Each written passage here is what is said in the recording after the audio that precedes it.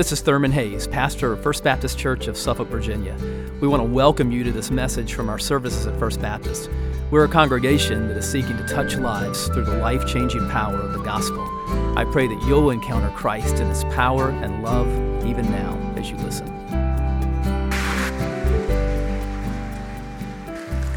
Thanks, guys. Well, if you're new today, we are walking through 1 Peter. Typically what we do here is just walk through books of the Bible. And so for the past few weeks, we've been walking through 1 Peter. And today we finish up chapter 1. Kind of the theme that winds its way through 1 Peter is the theme of hope. So we're kind of turning that diamond under the light each Sunday and kind of looking at a different dimension of hope. And today we're talking about hope and love.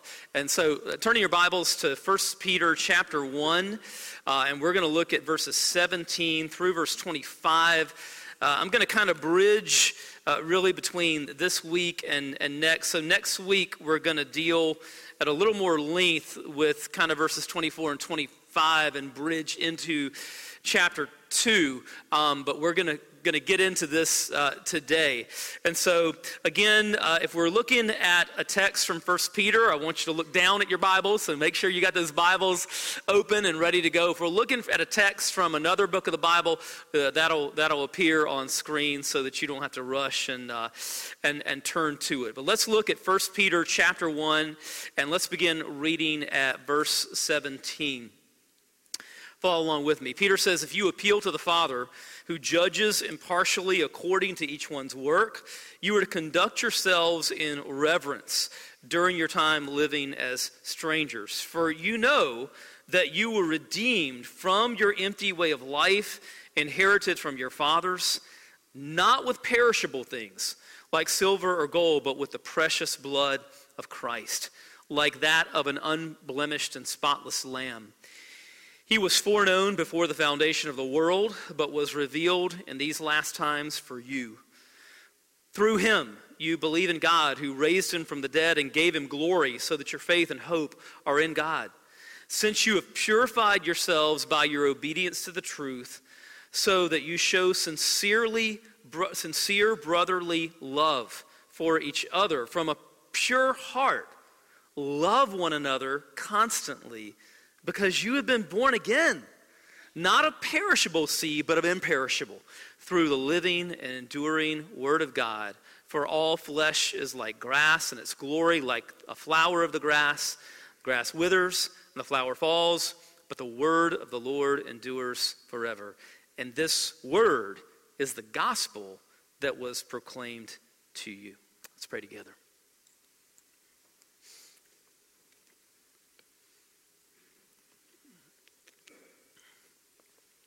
Father, as we come to you now having read your word, we ask that by your Spirit that you would give us the grace to understand. We pray that you would make it penetrate, that our understanding would not just be at an intellectual level, but at a heart level, that you would speak supernaturally in supernatural power over these next few minutes. And Lord, we're comforted to know that you're aware of everything happening in the course of each life here, and you're aware of the needs that we brought into this service. Maybe some of us need a word of conviction. You know that. Maybe we need a word of challenge. You know that. Some of us need a word of hope, and you know that. Some of us need a word of comfort or assurance. Lord, you know. And so we pray that by your power that you would speak to each one of us today, right at the point of our need, and that you would equip us, that you would empower us, that you would ignite faith, that you would strengthen faith, that we would walk out of here stronger for you, more ignited with the gospel, with a fire burning in our hearts. And so we know only you can make that happen. But we want to give ourselves to you now. We pray that you would help us to focus. We pray that you would enable us not to be distracted, and that you would bind the evil one who would seek to distract us, that we would really have our hearts primed and ready and eager to hear from you, the living God, our living Savior, even Jesus. And we prayed in his name. Amen.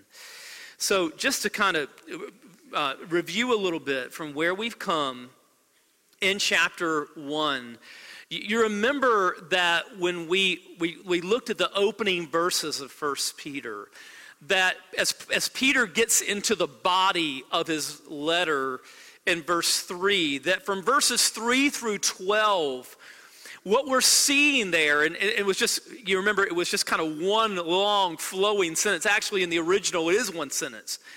But in verses 3 through 12, we were seeing tons and tons of indicatives as we were seeing what God has done for us in Christ. And so in verses 3 through 12, we were looking at all these incredible things that God has done for us in the gospel. And then beginning in verse 13, we begin to get into imperatives. And it's talking about what we are to do in light of what God has done. And so in verses 13 and following, it's talking about how we're to live in light of these incredible things that we've experienced in the gospel and what God has done for us. What are we to do? How should we then live? And that's kind of what we're seeing here in verses 17 and following. And what we're going to see here is that, first of all, we're called to live reverent lives. Reverent lives. If you're taking notes, this is your first point, and we see it in verse 17. So look in your Bibles at verse 17. Peter says, if you appeal to the Father, who judges impartially according to each one's work, you are to conduct yourselves in reverence during your time living as strangers. So before we talk about reverence and kind of what that's all about, let's focus on this word strangers, right? He says, conduct yourselves in reverence during your time living as strangers. So you remember how Peter began this letter in verse 1? He addressed this letter to what? To exiles, right? He says there's a sense in which followers of Jesus in this fallen, sinful world are exiles. We are sojourners, pilgrims, strangers in a strange land. There is a sense in which this world in its present fallen condition is not our home. And we are never going to feel completely at home here, nor should we, because it's really not home. And even on a weekend like this weekend, when we think about our country and you know, we feel good and healthy, you know, emotions of patriotism for our country, we also need to be aware that even America is not our ultimate citizenship. No, the Bible says that our ultimate citizenship is in heaven. Philippians chapter 3 and verse 20 says, but our citizenship is in heaven, and we eagerly wait for a Savior from there, the Lord Jesus Christ. And so there is coming a day when we really are going to be home, and our exile is going to be over. And we are no longer going to be strangers in a strange land, because Jesus is coming again, and he is going to transform these perishable bodies that we live in, and we're going to do life in glorified bodies forever and ever in a new heaven and earth, without suffering, without sin, and without death. And then we are really going to be home at last. Okay, but until then, we're exiles. And here in verse 17, he uses the word strangers to describe that, right? We're temporary residents here. We're pilgrims, sojourners, exiles, strangers. And so until Christ comes again and renews his creation and gives us glorified bodies, and we live together in a new heaven and earth, Until then, how are we to live? Okay, and he says here in verse 17, until that day, he says you are to conduct yourselves in reverence during your time living as strangers.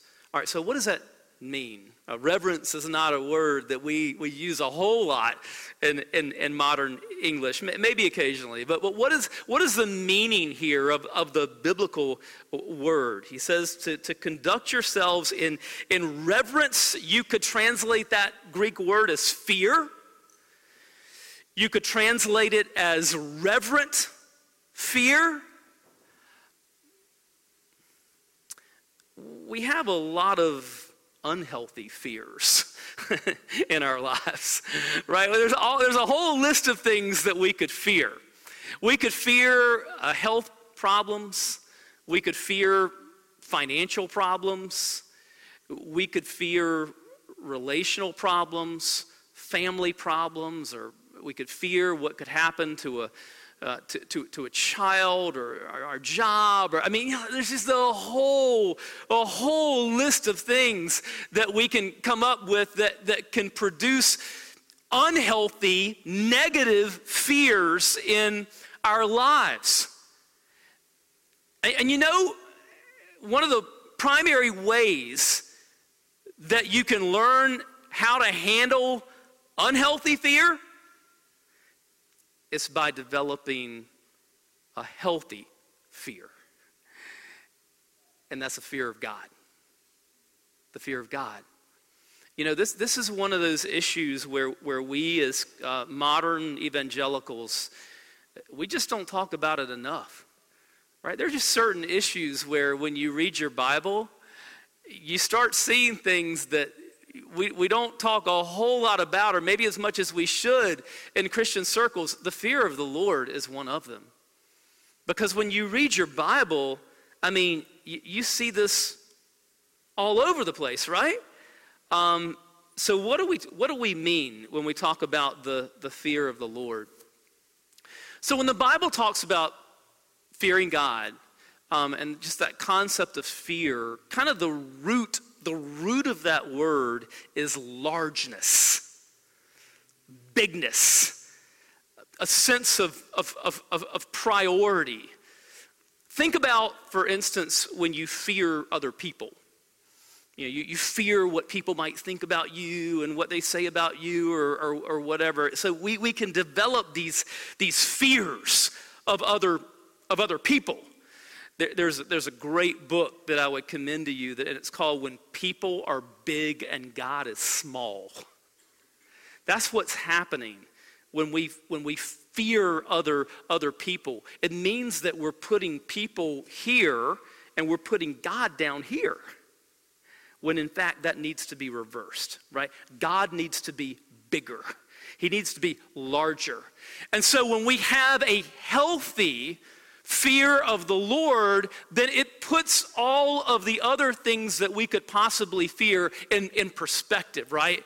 He needs to be here. God needs to be the biggest reality, the largest reality in our lives. And when the Bible talks about the fear of the Lord, that's one of the aspects of it. It means giving God his proper place, which is the biggest place in our lives, not putting other things ahead of him. There's something else that you see in Scripture when it talks about the fear of the Lord, and that is that the fear of the Lord is a wise thing. What's the expression that we see over and over again in Proverbs? The fear of the Lord is the beginning of what? Wisdom. So the fear of the Lord is a wise thing. It does not mean that we fear terror of God. After all, if you are a follower of Jesus, then God has adopted you as his own beloved son or daughter. He is the perfect parent, right? And so, you belong to him. You are his beloved child. He is for you and not against you. But that doesn't mean that as a loving father that he won't discipline you when you need it, just as a loving parent disciplines children when they need it. But yet, we don't want kids to feel terror of their parent, right? And why would we feel that about the perfect parent, who's our Heavenly Father? So when we talk about the fear of the Lord, we're not talking about being terrified of God. That's not it. However, we need a healthy, reverent fear of God, and we need to understand that He is not just our Savior. God is our judge. Now let's look at verse 17 again. What does he say here? If you appeal to the Father, right? So we have the right to call God our Father, right? Jesus teaches us to pray, our Father who art in heaven, right? He has become our Father. Romans 8, Galatians 4, right? We call him Abba Father. He is our Father now, right? You're his beloved child. So if you appeal to the Father who judges impartially according to each one's work, you are to conduct yourselves in reverence during your time living as strangers. Now listen. Just because you've received Christ as your Savior does not mean that God has ceased to be your judge. We need to understand this. Again, this is something that I don't think we talk enough about as Christians today. It's almost like sometimes we think that when we receive Christ, that God stops caring about the deeds that we do. Friend, that is not the case. That is not biblical. Right? Just because we know Christ as our Savior, that does not mean that God steps away from his role as judge in our lives. No, he's both. Peter here in verse 17 is writing to Christians when he says that he judges. And he judges according to what? It says that his judgment is impartial, right? If you appeal to the Father who judges impartially, so God has got a perfect justice, right? It doesn't matter whether you're man or woman, or rich or poor, or black or white, or whatever ethnicity you are, Jew or Gentile, Christian, non-Christian, right? God is a perfectly impartial judge. So he judges impartially according to what? According to each one's work. If you appeal to the Father who judges impartially according to each one's work. God's judgment is according to our works. Now again, we're getting into something that I don't think we talk enough about as modern evangelicals, because sometimes we can almost get the feeling that, hey, once we're saved, God stops caring about our works, let alone judging us by our works. That is not true. You say, well, but aren't we saved by grace alone, through faith alone, in Christ alone? Absolutely. Absolutely. We are saved by grace alone, through faith alone, in Christ alone. Romans 8:1 says, there is therefore now no condemnation for those who are in Christ Jesus. But friend, listen, if you are in Christ Jesus, that is going to be seen in your life. In your works. We are saved by grace, but we are saved to good works. Ephesians chapter 2 and verses 8 and following. Paul says, for you are saved by grace through faith, and this is not from yourselves, it is God's gift, not from works, so that no one can boast. For we are his workmanship, created in Christ Jesus for good works, which God prepared ahead of time for us to do. So, the fruit of salvation is what? It's our works. And God judges the reality of our salvation by our works. The reality of salvation is seen in its fruit, in our works. The Bible is perfectly clear about this. James chapter 2 and verse 14 says, "What good is it, my brothers and sisters, if someone claims to have faith but does not have works? Can such faith save him?" Well, it's a rhetorical question, and the answer is no. And we see this all over the Bible, right? Jesus says in Matthew 16 and verse 27, "For the Son of Man is going to come with his angels in the glory of the Father, and then he will reward each according to what he has done." Romans 2 and verses 6 through 8, Paul says he will repay each one according to his works. Eternal life to those who by persistence in doing good seek glory, honor, and immortality, but wrath and anger to those who are self-seeking and disobey the truth while obeying unrighteousness. 2 Corinthians chapter 5 and verse 10, "For we must all appear before the judgment seat of Christ, so that each may be repaid for what he has done in the body, whether good or bad." And so we should not be surprised, brothers and sisters, when Peter says here in verse 17 that you are to conduct yourself, that God judges impartially according to each one's work. It's perfectly consistent, with the rest of Scripture. Tom Schreiner, who teaches New Testament at Southern Seminary, says Peter contemplated the final judgment where believers will be assessed by their works, and heaven and hell will be at stake. Why? Because the reality of whether or not we've been saved by grace alone, through faith alone, in Christ alone, is going to be seen in the lives that we have led. If you have truly been saved by grace through faith, that is going to be seen in your works, and we will be judged according to our works.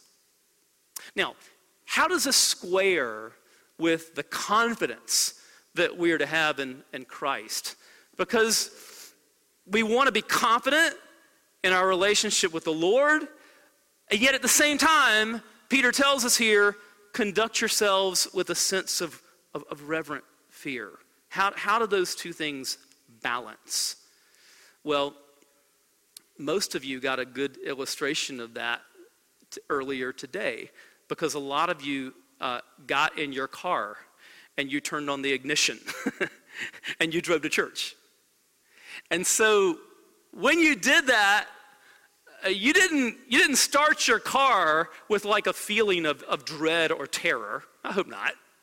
Probably shouldn't be driving if that's the case.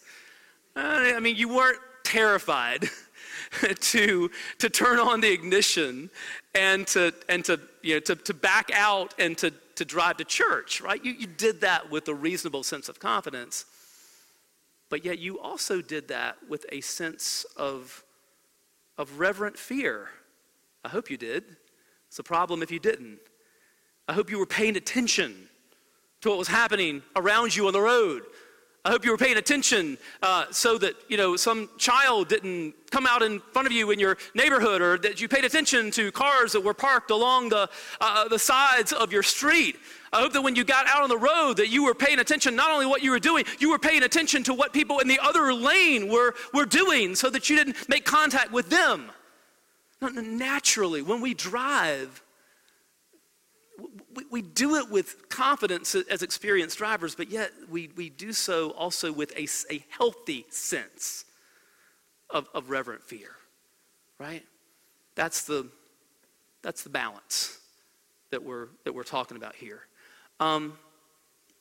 So Peter calls us here to lead reverent lives. Second, redeemed lives. Redeemed lives. Let's check out verses 18 and 19. He says, "For you know that you were redeemed from your empty way of life, inherited from your fathers, not with perishable things, like silver or gold, but with the precious blood of Christ, like that of an unblemished and spotless lamb." So listen, here's the train of thought. Peter is saying here that if we are living our lives without a sense of reverent fear of God, like if we're blowing off our sin, we don't even care about sin, if we're not living with that sense of a reverent fear of God and we're just kind of doing our own thing, then what we're doing is we are denying the value of what Jesus has done for us. And what has Jesus done for us? He has redeemed us. Peter says here in verse 18, you know that you were redeemed.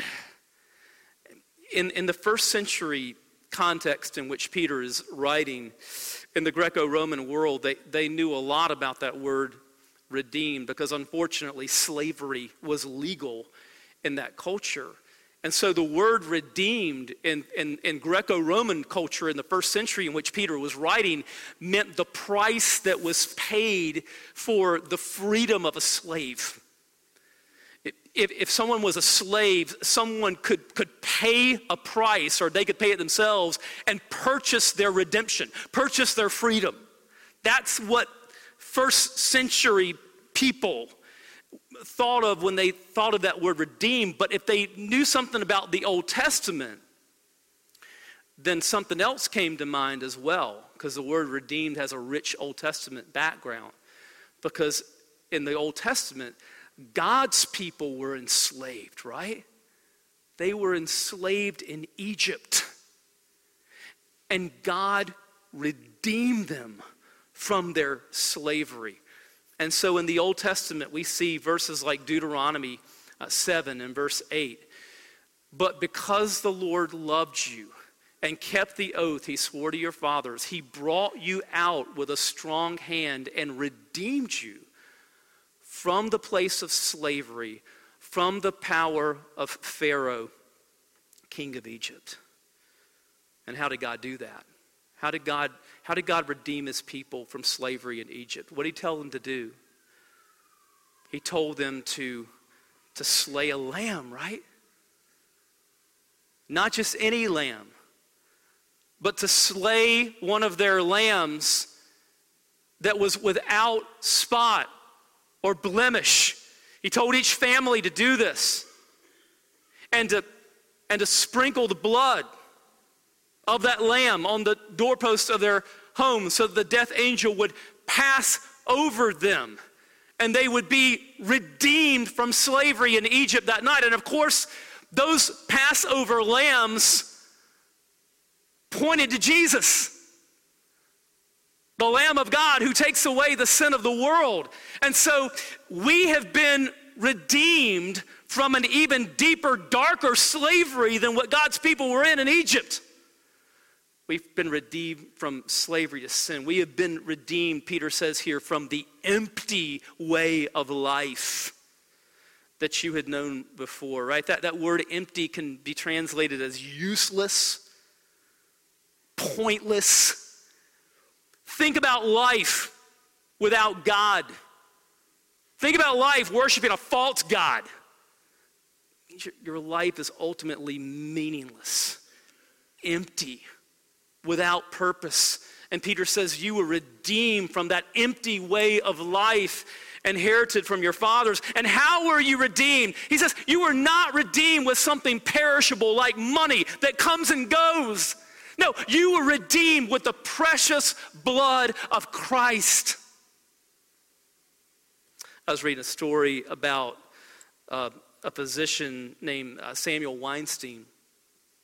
Dr. Weinstein serves as the head of pediatric heart surgery at Montefiore Medical Center in the Bronx in New York. And he was on a trip to El Salvador and was performing heart surgeries on kids who don't have access to the kind of medical facilities that we enjoy in this country. But anyway, he was operating on this 8-year-old boy, little boy named Francisco Fernandez.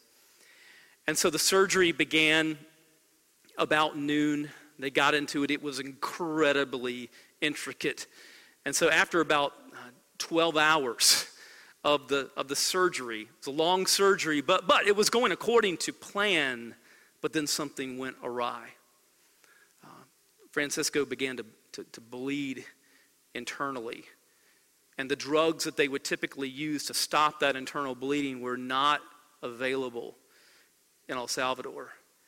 And so the little boy had a very rare blood type, it was B negative, it's about 2% of the population.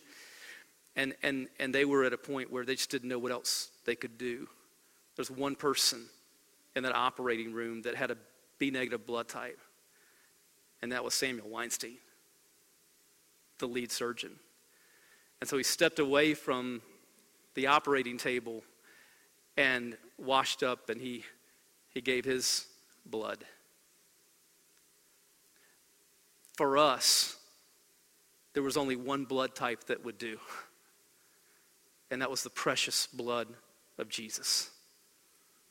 The one without sin, the one without blemish, gave himself, shed his blood, his precious blood for us so that we could be redeemed. So, redeemed lives. And the redemption that we enjoy in Christ was no afterthought. Because just as we saw in verse 1 that he chose us before the foundation of the world, he also chose the means of our redemption before the foundation of the world and how that was going to happen. And so what does he say in verse 20? It says of Jesus, he was foreknown before the foundation of the world, but was revealed in these last times for you. Through him, you believe in God who raised him from the dead and gave him glory, so that your faith and hope are in God. Redeemed lives. Third, loving lives. Loving lives. Check out verses 22 and 23. Peter says, since you have purified yourselves by your obedience to the truth, so that you show sincere brotherly love for each other. From a pure heart, love one another constantly. Because you have been born again, not of perishable seed, but of imperishable, through the living and enduring word of God. Listen, as God's new people, what should characterize us, what should mark us, is love. You know, we've been talking about the fact that, God is going to look at our lives. It's going to look at our works. The work that should mark us more than anything else, and the one that really everything else springs from, is love. And so what are some of the things that we see in the New Testament? Galatians 5 and verse 6 says, for in Christ Jesus, neither circumcision nor uncircumcision has any value. The only thing that counts is faith expressing itself through love. Remember we talked about a while ago that if you have genuine faith, that's going to result in works, right? So how does genuine faith express itself? Through love. Beginning with love for our brothers and sisters in Christ. So what does the book of 1 John tell us? 1 John 3 and verse 14 says, we know that we have passed from death to life because we love our brothers and sisters. The one who does not love remains in death. Listen, how do we know that we passed from death to life? Because we love our fellow Christians. We love our brothers and sisters in Christ. Friend, how's your love doing? Do you love your brothers and sisters in Christ? The people that are sitting all around you? Listen, we're called to love our enemies, right? We're called to love outsiders, right? We're called to love those who don't know Jesus yet. Of course, yes, but our love is to begin in our own family, in the family of God. Do you love your church? Do you love your brothers and sisters in Christ? Right? None of us are perfect. And no family is perfect, right? In a family, right, there's all kinds of things. As you do life with one another, you get to know one another. Some people are easier to love than others, but listen, we're to love each other the way that God has loved us. I can assure you, he loved us when we weren't easy to love. He loved us when we were running from him. He loved us when we were still his enemies. He loved us when we were still sinners. That's how we're to love one another, right? 1 John chapter 4, John says, if anyone says, I love God, and yet hates his brother or sister, he's a liar. For the person who does not love his brother or sister whom he has seen cannot love God whom he has not seen. And we have this command from him. The one who loves God must also love his brother and sister. So this idea that we can love God vertically and not love the people around us in our church family horizontally, like that doesn't exist. That doesn't exist, right? If you don't love your brothers and sisters, it's an indication that love for God is not real. Listen, how's your love doing? How's your commitment to your brothers and sisters in Christ, right? In the church family. And where does that spring from? We go back to the gospel. It's not going to appear on screen, but I'll quote it to you. In verse 19, just before verse 20 here, it says, we love. Why? Because he first loved us. In order to love our brothers and sisters, we have to continually go back to the gospel and think about how God has loved us. We go back to the gospel. Let's pray together. Father, we do thank you for your incredible love for us. And Lord, we pray that would really issue forth in love for others, beginning with the people around us, Lord, beginning with our families, beginning with our church family. May each of us be a person who loves our brothers and sisters. May the hope that we have in Christ spring forth in love for others. As we just continue to bow before the Lord, listen, I would ask you, do you know this love? Do you know this love? Has it become real for you? Do you know what Jesus has done for you? Do you understand that he died for sinners like you and me? That he shed his precious blood to redeem us? And have you turned to him in repentance and faith?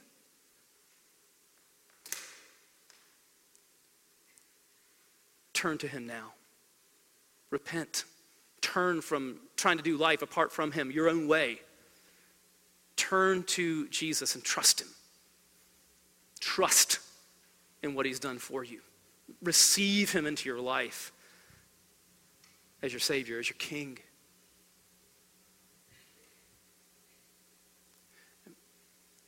And for those of us who are here as believers, this is a passage that should make us search our own hearts. Is the reality of a relationship with the Lord seen in our lives, in our works, in our love?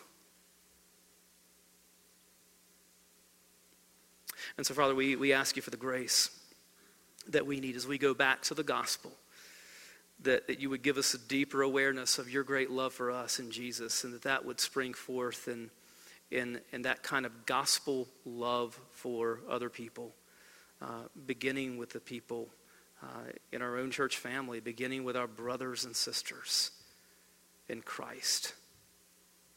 Lord, may our church family really just pulsate with the love of Christ, and may that be something that's seen by those around us. We live in a culture that is lost, groping in darkness. Lord, may they see the light of your love in our church and the way that we treat one another. And it's in the name of Jesus that we pray, the one who loved us and gave himself for us. Amen. I hope you've been blessed by this message. Christ is the answer for every need, now and for all eternity. As someone once said, Jesus plus nothing equals everything, and everything minus Jesus equals nothing. Have you trusted in Jesus as your Savior? If not, why not now? His arms are open wide to receive you. It may help to pray a prayer like this. Father, I know that you are holy and that I have sinned and fallen short of your glory. I know that you are a righteous God who must punish sin, but I believe that your Son Jesus took my punishment for me, died in my place, and rose from the dead so that I could have eternal life. Right now, I turn to Jesus and trust in his finished work for me. In his name I pray, amen. You know, the Bible says this in John 1:12, to all who did receive him, who believed in his name, he gave the right to become children of God. And that means that if you've received Christ, God has adopted you as his beloved child, his very own son or daughter. Just imagine it. Almighty God, the Lord of this universe, the one who possesses all authority in heaven and earth, is now your loving Father, and you are his child. You say, I love him. How can I honor God with the rest of my life? Well, when you love someone, you want to spend time with them. We get to know God through his word, through prayer, and through his people. I would encourage you to pick up a copy of the Bible and begin to read it. Begin to pour out your heart to him in prayer. And find a church family where the Bible is preached, where Christ is exalted, and where his love is flowing. If you're local, I want to invite you to the church I pastor, First Baptist Church of Suffolk, Virginia. I'd love to meet you and help you in your Christian journey. I would love to connect you to some other people who love the Lord and who would love you too. Come to one of our services. Be sure to speak to me before or after the service. Maybe you live outside our area. I'd love for you to write me. My email is pastor@fbcsuffolk.org. Tell me what God is doing in your life. If you have spiritual questions I can help you with, please let me know. We're on this journey together.